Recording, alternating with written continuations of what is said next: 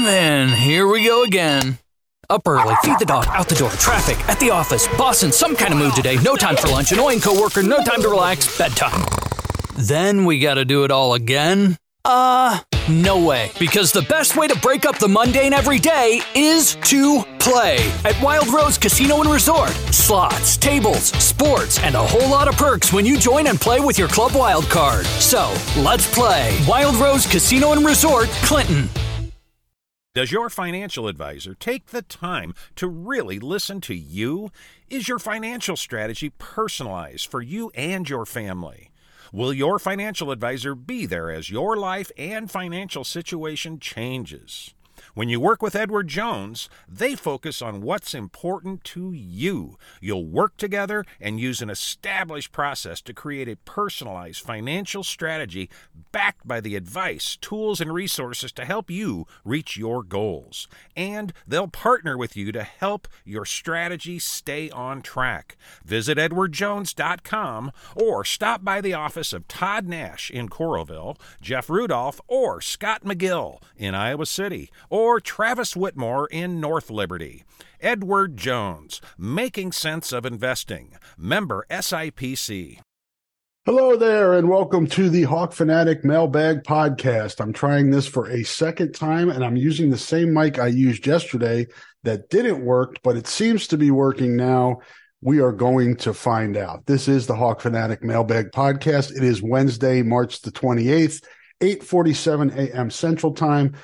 You missed a great podcast yesterday that I recorded and didn't have any audio. So it would have made it impossible for you to hear it. So we're going to try this again, hopefully with this audio working. I don't know what the heck happened yesterday. Maybe it was a bad connection on my internet.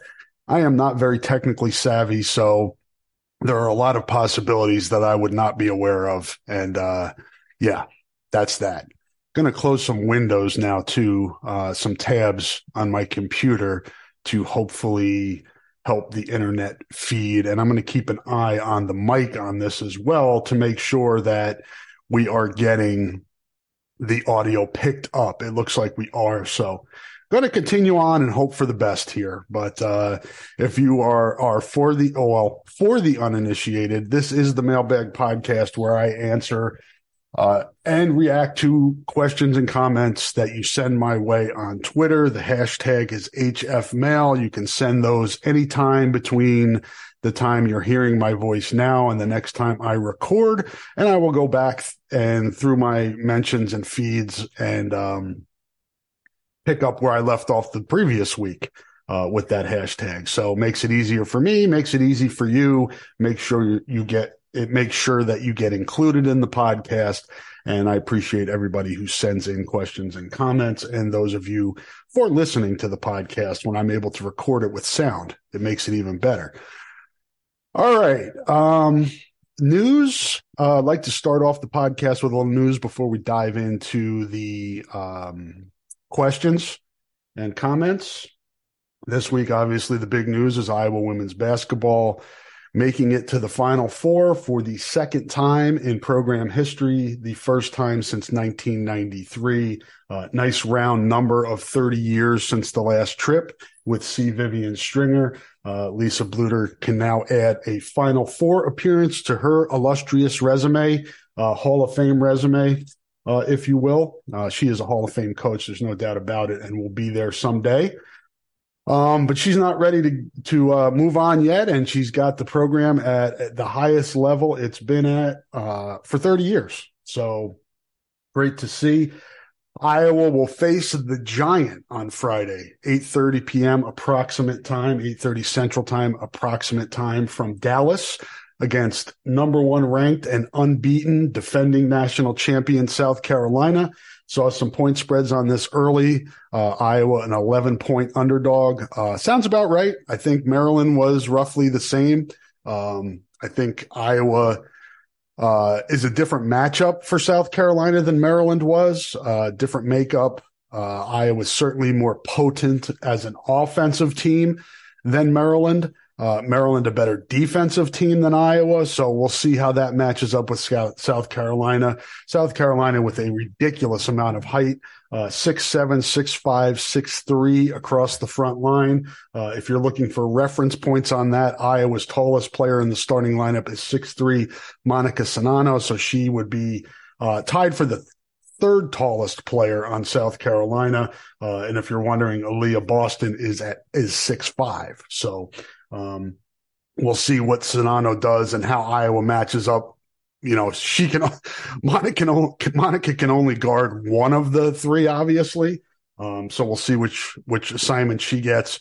And I would not be surprised to see Iowa play some zone as well and try to take away the interior as best it can, and let South Carolina, you know, you would want South Carolina to shoot from the outside. It's not a great 3-point shooting team, and prevent easy baskets inside.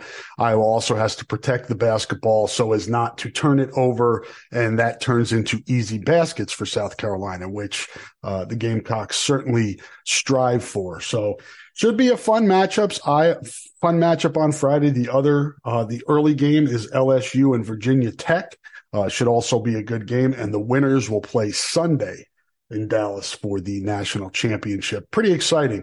The university will have a watch party over at Carver Hawkeye Arena. You can find out all the details about that at hawkeyesports.com. That will open. I think the doors open there at 7:30. There's some construction going on for the wrestling facility, so be cognizant of that. If you're heading over, you may need a little bit more time to work yourself around Carver Hawkeye Arena, find an entry point, and then find a place to sit.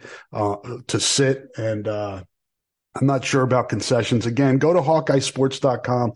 Check out all the information on that watch party. Should be fun for Hawkeye fans to get together and watch that on the big screen. If you've not been in Carver since the renovations and the added Jumbotron or whatever the heck they call it in center court, it's a really, really nice way to view replays and, you know, videos and things like that in the arena. So being able to play the game on that for fans, you'll be able to see the action really well and high definition. I think that's high definition. The definition is high. That's probably it on that, because I have some questions about the game, obviously. So I won't dive much more into previewing that, and wanted to get through the podcast and get to all your questions. So let's jump in with that. And California Hawkeye at DFrein, DFREIN on Twitter, our HLV, and that's, see, the bonus of having already answered these questions is I know kind of what's coming. So I should give better answers conceivably, but probably won't. HLV is, I think it's Haley Van Lith, for Louisville. If I know it's Van Lith. So, for background for folks, she played USA basketball with Caitlin Clark and they won gold medals together. She had said earlier in the week that they're friends. If you go and watch and search video on social media of the two interacting during the game the other day, you would not think they were friends. And that's the basis for Dean's question. HLV says they are buds, but their actions say different during the game. I know no friends during the game, but neither gave each any love after the game. It's like neither one wanted to talk about the relationship. Thanks. I don't have any inside information on this, Dean. It's more, just kind of observations and experience in these situations. And that does not mean what I say is fact. But it's competition, right? It's competition on the highest level between two kids that compete their ass off. Caitlin and Van Lith are two of the most intense emotional players, in the sport. And they're both trying to get to the Final Four. And I think that overtakes anything. And we've seen that before, you know, with friends that compete against each other. Like you said, no friends on, during the game. And I think that's what the case was. I don't think that they hate each other. They may not be the best of friends, but they played on gold medal teams together for USA basketball. That's a pretty intense bonding experience. So I don't know what their level of connection is and what their relationship is, but I know they have an experience, something they experienced together that will last a lifetime. So I would think that holds a little value to them. Maybe they do hate each other and they're just saying the right things in public, but I would say that's probably not the case. When you have a team that's capable and wins a gold medal, those kids probably have decent chemistry and like each other, at least to a certain degree, in winning at that type of a level. So don't really have any insight on that though, Dean. That's me just more speculating on the overall, just kind of a larger view of situations like this where you have friends who compete, acquaintances who compete. I don't know as they text each other and are that close, but again, they have a experience of winning a gold medal together on a international stage. And that's pretty big stuff. So want to let folks know that support for this podcast comes from Systems Unlimited, celebrating 50 years of providing services to people living with disabilities and mental health needs throughout East Central Iowa. A list of their services and upcoming events can be found at sui.org. That is sui.org. Systems Unlimited, doing great work for over 50 years, and we appreciate their support of the podcast. Jump back in here with another question. This is from JK Hawkeye at JK Hawkeye 71. So does this Final Four run put Iowa at the top of recruit lists that may normally not have even considered Iowa? How else does this run help with other programs at Iowa? This one I do remember, kind of my answer from yesterday on the podcast that didn't record. I think it opens doors for Iowa, but I also think Iowa and this coaching staff, they're good recruiters anyway. And they have, obviously, Caitlin is a 5-star. They develop some kids. Some kids are highly regarded coming out of high school and AAU. But they have a certain player that they look for their system. And I would think that this run will open some more doors from them. Probably not in this 24 class, meaning the next cycle, the kids that are juniors now that will sign in November of this year, but more sophomores and younger. I think you capture that. Obviously, Caitlin helps, immeasurably in recruiting. And, but I think where it helps you the most, JK, is in the transfer portal now, because Caitlin is coming back for another year, possibly 2 more years. You should be able to go into the transfer portal and compete for, provided that the player or players fit your system, fit your culture, what have you. But you should be able to get in that transfer portal and say, hey, you get to play with Caitlin Clark. Look what she did for Monica Sonata. And that's not to take anything away from Monica. Monica is a really good player. But Caitlin gets her the ball where she can score. She knows where she likes to ball. And that's so valuable. And you should be able to get whoever the high-end post players are in the transfer portal. You should have a really good shot at getting them. Again, if all other things being equal, the person is somebody who fits in the program, gets along with the kids when she comes in on the visit, fits the culture, all those things. That should open doors for you. And, maybe you get 2 posts. Maybe you get a post and a forward that could take Warnock's spot, because I think that is Hannah. But Hannah is not McKenna in terms, they're different players. Hannah's more of a post player, inside player, mid-range player, whereas McKenna can do those things, but also is a threat from 3. So you may find a player at that, to replace Warnock's 3-point ability and what she brings to the table. It doesn't have to be the same player, but a player that can fill that void. And that player could be on the bench too right now. One of the younger players can do that. And, the program, Jan, Lisa, and staff will figure out what they need, get in the transfer portal, look at what's available, and then you identify what you need and what you think works best, because you're the one that's watching these younger kids every day in practice that we don't see in games, because Iowa plays a short rotation. But the coaches know which kids could possibly take that next step next season and step in and get more minutes and play a bigger role. So I think that's where it helps a lot. And then the second part of your question, JK, in terms of how it helps Iowa overall, this should help, and I don't know how to quantify it, but this should help with enrollment. This should help with support for the athletic department, support for the women's basketball program, exposure, national stage. If you go and you look on just Twitter, and I haven't looked on the other social media platforms, but you've got, Billie Jean King, John Cena, Magic Johnson. Those people are tweeting about Caitlin Clark, and think about how many followers they have. And if you didn't know who Caitlin Clark was, if it's not, you don't follow basketball, you don't follow women's basketball, who the hell is John Cena tweeting about? Who is this Caitlin Clark? Then you figure out who she is, then you watch. It is whatever Caitlin is making right now from endorsements.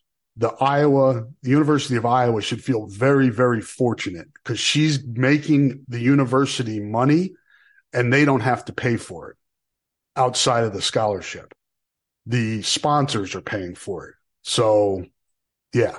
And we can have another whole discussion on that. And should athletes get more money from the schools? Let's just move on from that, because I'm not going down that road right now. What I am going to do is take a break to hear from a few of our sponsors and be back on the other side to continue on with your questions and comments. So hang in there. We'll be back on the other side of this break.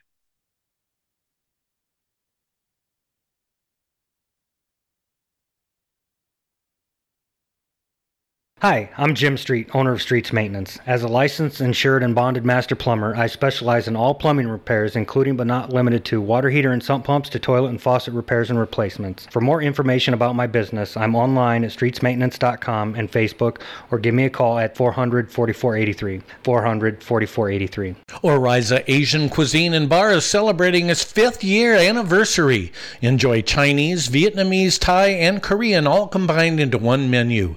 Visit 5 Sturgis Corner Drive next to Staples in Iowa City. Open 11 to 10 every day, 365 days a year, or visit online at orizaic.com. Let's jump back in here and get the HF Mail hashtag rolling again. And the latest. Oh, let's go. Where were we? Yes, JK was the last one that we answered. We've got 44MLess at 44MLess on Twitter. And he checks in. He's a regular contributor to the podcast. Appreciate his contributions. Hi, Rob. In your opinion, before her career comes to an end, what does Caitlin Clark need to do in order to be considered the greatest Hawkeye women's basketball player ever? I know there's a lot of really good candidates for this, but wanted to get your thoughts. Yeah, I remember answering this one. Yes, I remember answering all these, actually, so I don't need to keep saying that. But she is the greatest player in Iowa women's basketball history already, Les. She led her team to the Final Four, and I don't think that should be the only component for, the only part of her resume that makes her the greatest to ever play at Iowa. I think it's part of it. And just we as sports fans, we as people who analyze sports, winning is the ultimate achievement, right? So, we talk about, if you want to go to football and guys like Dan Marino, who never won a Super Bowl, does that? Yeah, that dings his resume because he wasn't able to do that. If he, is Tom Brady the most physically gifted quarterback to ever play? No, he's not. But he won whatever it is, 7 Super Bowls. I mean, that's what people refer to as him as the GOAT. So relating that to Caitlin Clark, she now has a Final Four. If she were to win the national championship, I think that seals it. But I think this getting to the Final Four, after today's Wednesday, March 29th. Today is when it is announced who the National Player of the Year is in women's basketball. I'm recording this before that happens. But she should win that. And if she does, that's another layer to the resume. I just think watching her play, and there have been great players here. Michelle Edwards, Megan Gustafson, Cindy Hogjorn. I mean, you go through the generations. There have been really good players for Iowa women's basketball. Caitlin Clark is the best, in my opinion. I know there may be others that disagree with that, but that's my story. And I'm sticking to it. 44 MLS again. Correct me if I'm wrong on this, Rob, but didn't Fran lose out on a couple of big men last year in the transfer portal? If he fails to pick up one or two this year, is that a cause for concern? It is a cause for concern, Les, and they did miss out on a couple of guys last year, and NIL played a role in it. Again, I don't know how to quantify how big of a role it played, but it played a role in that. Without the NIL, like we talked about earlier, with the Iowa women's basketball team success, it opens doors in recruiting, right? Well, if you're trying to recruit and you don't have NIL, you can't even get in the door for certain kids because that's kind of a baseline. They want something. They want, they're going to have to compete. Now, you could look at a kid like Nigel Pack, for Miami who got $1 million, but now Miami's in the Final Four. So was it worth it for them to pay Nigel Pack from Kansas State to go to Miami? Probably. Those are all things that we're working through here at the initial stages of NIL, and what it's going to be and what type of legislations they're going to be and what type of restrictions they're going to be. We're kind of working our way through this. But ultimately you need to have NIL to be able to recruit. It's the way it is right now. And I don't see that changing. There may be regulations, but you're still going to need resources to help you recruit in the transfer portal. And Iowa needs that. And I'm going to address that in a few minutes with another question. But that hurt Iowa last year.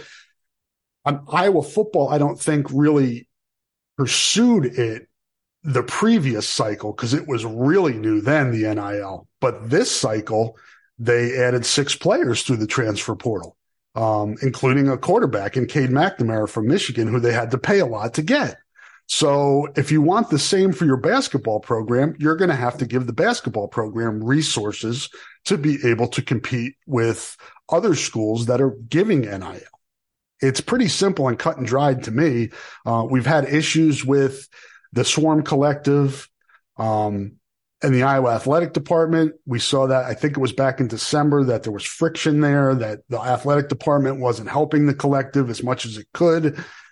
So we've got that as an issue with Iowa. Hopefully that's been worked through. But anyway, that's kind of where things stand. And yes, Les, they need to have more resources for NIL, for basketball.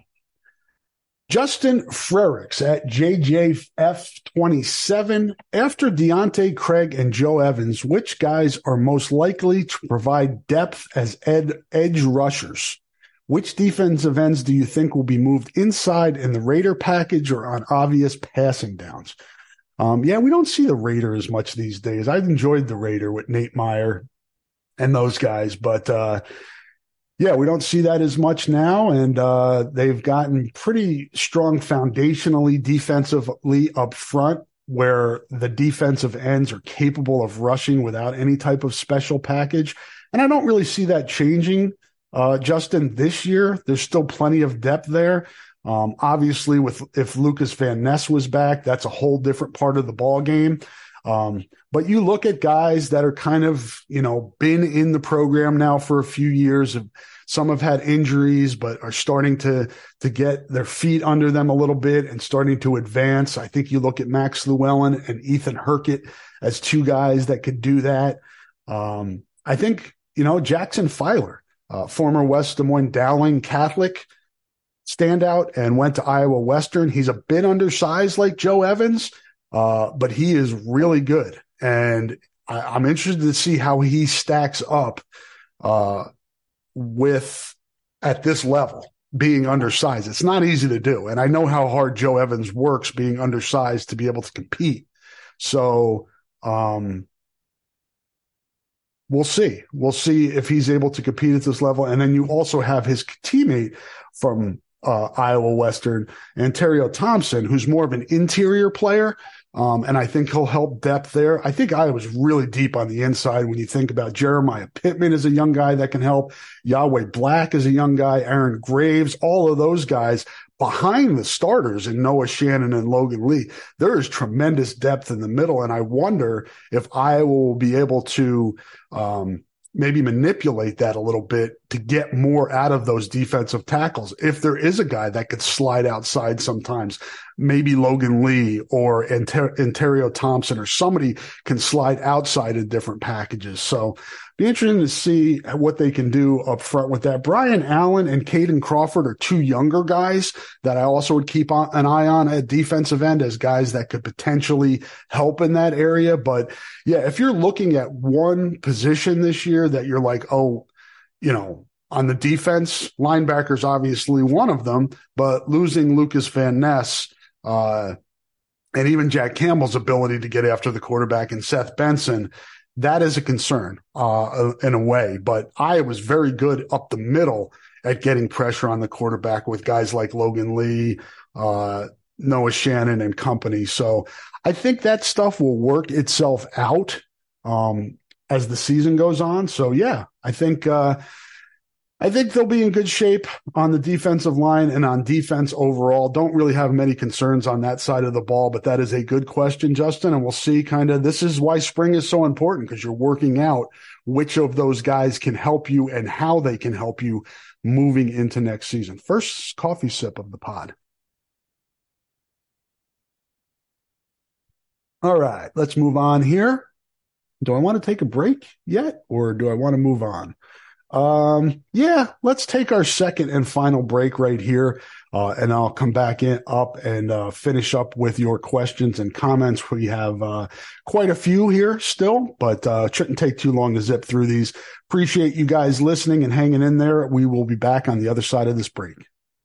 Hi, this is AJ Perez, managing partner at Deary Chrysler Dodge Jeep Ram of Waukee and Iowa City. I'm so proud of our team at both locations. We are committed to one thing, giving our customers the absolute best when it comes to service and a car buying experience, the kind of experience that brings you back. What makes us different? We believe at Deary, we don't just sell cars, we help people buy them. Do you need a great electrical contractor or fire and water restoration specialist? Well, contact Lance Bolin at LB Electric and LJ Construction in North Liberty. Lance has served the corridor for many years and is ready to help you. Call Lance Bolin at 319-640-1116. That's 319-640-1116, or visit LJ_construction on Instagram for licensed and insured electrical work, fire and water restoration, and remodeling. And we are back here on the Hawk Fanatic Mailbag Podcast. Appreciate everybody listening and all of our sponsors. Appreciate the sponsors that you just heard from and all of them that you hear from throughout this podcast. Jump back in with Chris Bryant at Detroit Hawkeye. Where would Caitlin Clark rank on your list of most exciting Hawkeye athletes you've covered, and who else would be on that list? So I was here at the last year or 2 years. I think it was the last year of Tim Dwight and Tavian Banks. Those are the type of guys that come to my mind in terms of excitement. Desmond King is a guy I think of excitement. I'm hitting football first. Brad Banks, very exciting player. And then you can, if you're really a connoisseur of football, you think about, other defensive players, Jack Campbell, Josie Jewell, Davion Nixon, guys that were just really exciting players to watch because of their ability. Basketball, from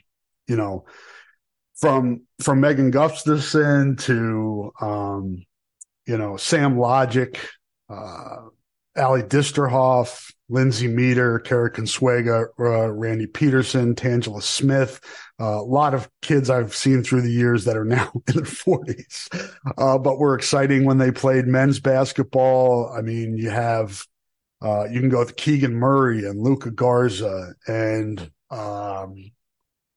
Adam Haluska, Jeff Horner, Greg Bruner. Those years were really good. The last Final Four team, Jess Settles and Dean Oliver and guys like that were really fun to watch. So a lot of people through the years, but I will put it this way. I will frame it this way for you, Chris.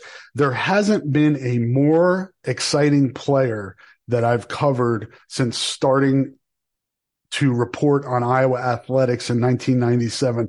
There is not a more exciting player than Caitlin Clark. Yeah, I think you can make a case that there may be people, former athletes that were as exciting depending on what excites you.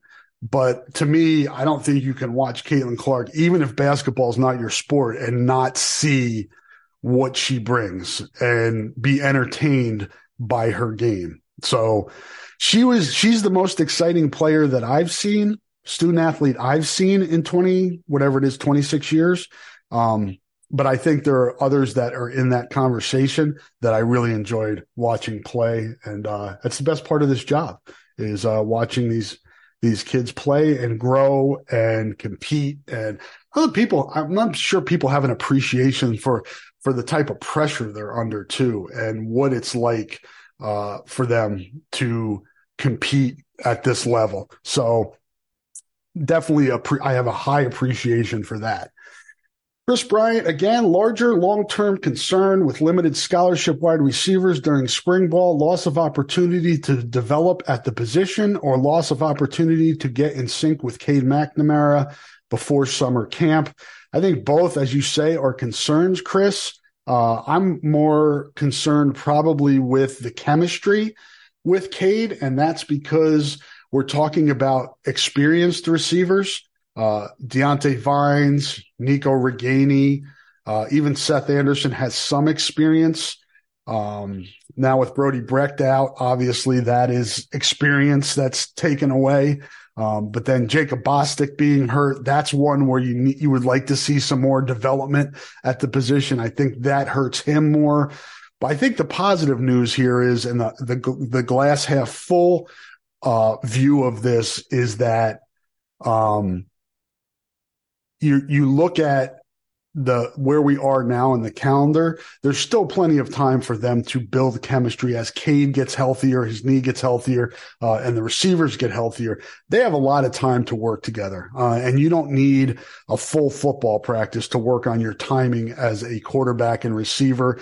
They can do that throughout June, into July and into August in terms of building chemistry and getting timing down in routes and receiving and things like that. So I don't think it's a panic. It's not ideal. It's not a panic situation. It's certainly not ideal. But I think there's time, I guess is what I'm saying. So would be great to see all of the receivers and Cade McNamara healthy and going through all 15 spring practices together, but that's not the case. And you just have to make the best of that situation. Chris Bryant with his third and final. Is Aaliyah Boston for Player of the Year because she's the best player on the best team? Stats be damned, a legit argument. Or is it like saying Desmond King should have won the Jim Thorpe his senior year because even though his production was down, it was because nobody threw it his way? Yeah, I think there's something there to that, Chris. I think if Aaliyah Boston took as many shots as Caitlin and had as many offensive opportunities, her stats would obviously be better than they are. Probably not as good as Caitlin's because she's not going to hit 3-pointers. But I think if she played more and was more of a focal point of what they do, and she is a focal point, but they have so much talent around her that she can do what she does. And it's obviously successful. They're 36-0, 37-0, whatever they are. They won the national championship last year with her. But to me, the player of the year argument this year, I got it last year. She was the best player on the best team, and Caitlin Clark's team didn't make the Sweet 16, got knocked off by Creighton. The argument last year I got. Aaliyah Boston's statistics were better last year. She was on the best team. She was the best player. This year, Iowa's in the Final Four. So you look at that goes in Caitlin's, the plus column. She led her team to the Final Four. She's the best player on a team that made the Final Four for the first time in 30 years and only the second time in program history. To me, game, set, and match. She's player of the year. I don't really see any argument for Aaliyah Boston or anybody else in the country. And you could say I'm biased in that, but I don't think I am. I think that's pretty objective. Just viewing it as somebody who's followed sports for a long, long time, 50 years. And almost 50, I guess, and have a good idea kind of in my mind what I view as player of the year or what. And sometimes it's hard to quantify what that is. That's my word of the day, quantify. But it's hard to figure out, because that's why there's been such an argument on social media about this, is that because of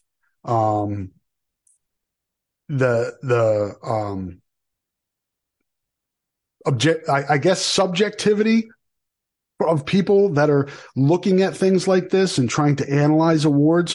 There's subjectivity involved in it, and that makes for a debate. And that's fine. I wish people would be a little kinder to each other, Iowa fans and South Carolina fans, and certainly do not take shots at Caitlin and Aaliyah Boston because they haven't taken shots at each other.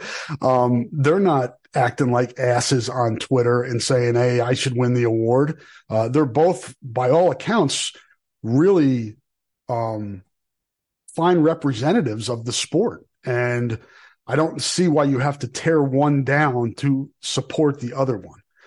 Let their achievements stand on their own and go from there. So that's my soapbox on that one. Paragon, I'm probably too late for March 28th podcast. Actually, you're not, because I'm recording it on the 29th. And it's documented now that I screwed up yesterday with the mic. But how well equipped do you think Iowa is to win bidding awards in the transfer portal entrance? I sometimes see lists of 20-plus schools that contacted a particular transfer, and I fear that Iowa has no chance because they can't offer enough money. There's a couple questions like this. I'm going to group you in and to combine the answers of these two. Paragon, that was a Paragon's question. And then Alan H. at MacMini or MacMini, I'm not sure how he says that on Twitter, but this is related to that. Missed the cutoff, maybe save for one for another time. How much NIL buying power does Iowa basketball have? I.e., if bidding competitively with this list, Cincinnati, St. John's, Ohio State, Northwestern, North Carolina, if we had to go all out, could we? All right, so I'm going to combine these two and go back to what I said a few minutes ago. Football-wise, I think they're in a decent place. They were able to get Cade McNamara and Eric All and Seth Anderson and Dejon Parker and Rusty Feth and Deacon Hill. They got 6 players out of the transfer portal in December and January, and maybe it was February too. But anyway, this off season. And so that lets you know that they can compete at least for guys that they want. Would they have gone for other guys had they had more money? Maybe. They're going to tell you the guys they got are the guys they wanted. But there are always other guys out there that they may have wanted and couldn't get in the door because they didn't have enough NIL. I don't know that to be the case, but it's certainly plausible. And then as far as Alan H's part of this question in terms of basketball, I really didn't have a lot of knowledge of this, and still I'm working on adding knowledge of this to this. But in response to an earlier question of Iowa missing out on big guys last year because of lack of NIL money for men's basketball, I reached out to somebody who's pretty close to the situation yesterday, not Fran McCaffrey, but somebody close, and asked the person, how does Iowa's NIL for men's basketball match up with the competition across the country. And this is how the person framed it to me. Said the SEC is the major leagues of NIL. That's the major leagues. The Big Ten is kind of like instructional, or I don't have the text in front of me, but minor league ball, not instructional ball. Whereas Iowa and some of the schools that don't have a lot for men's basketball are little league and instructional league. That's how it was framed to me. So that gives me an idea that Iowa is not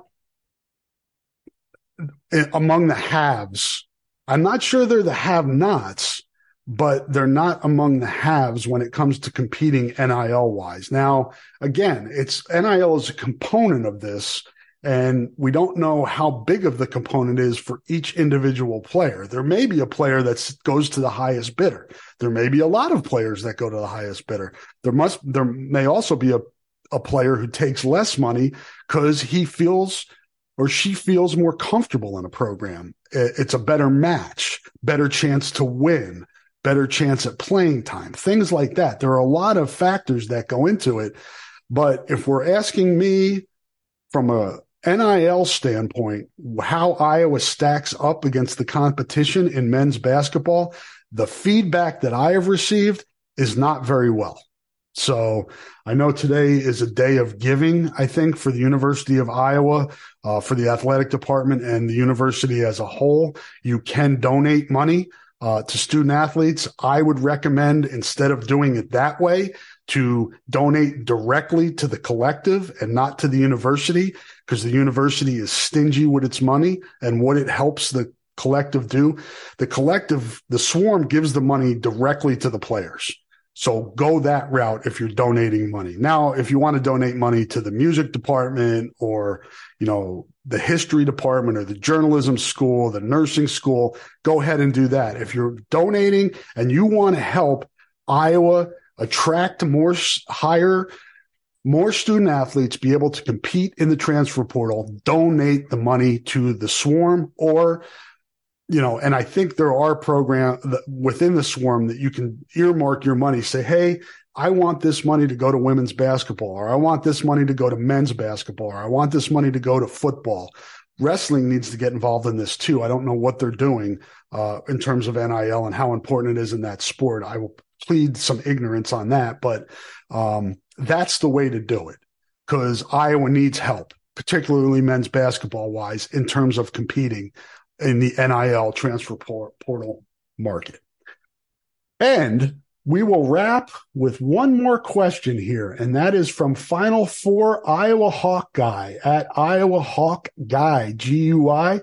Good to hear from you. You're a more frequent contributor to this podcast, and I appreciate it because you usually have a pretty good feel for how some of the fan base feels. All of you guys do, but Final Four Iowa Hawkeye says, hearing from Kirk and what I've read about spring football, I am not optimistic this offense is going to be much improved. The wide receiver room is actually worse than last spring. We saw how that turned out. Playing time in this offense is not going to sell any impact transfer wide receiver either.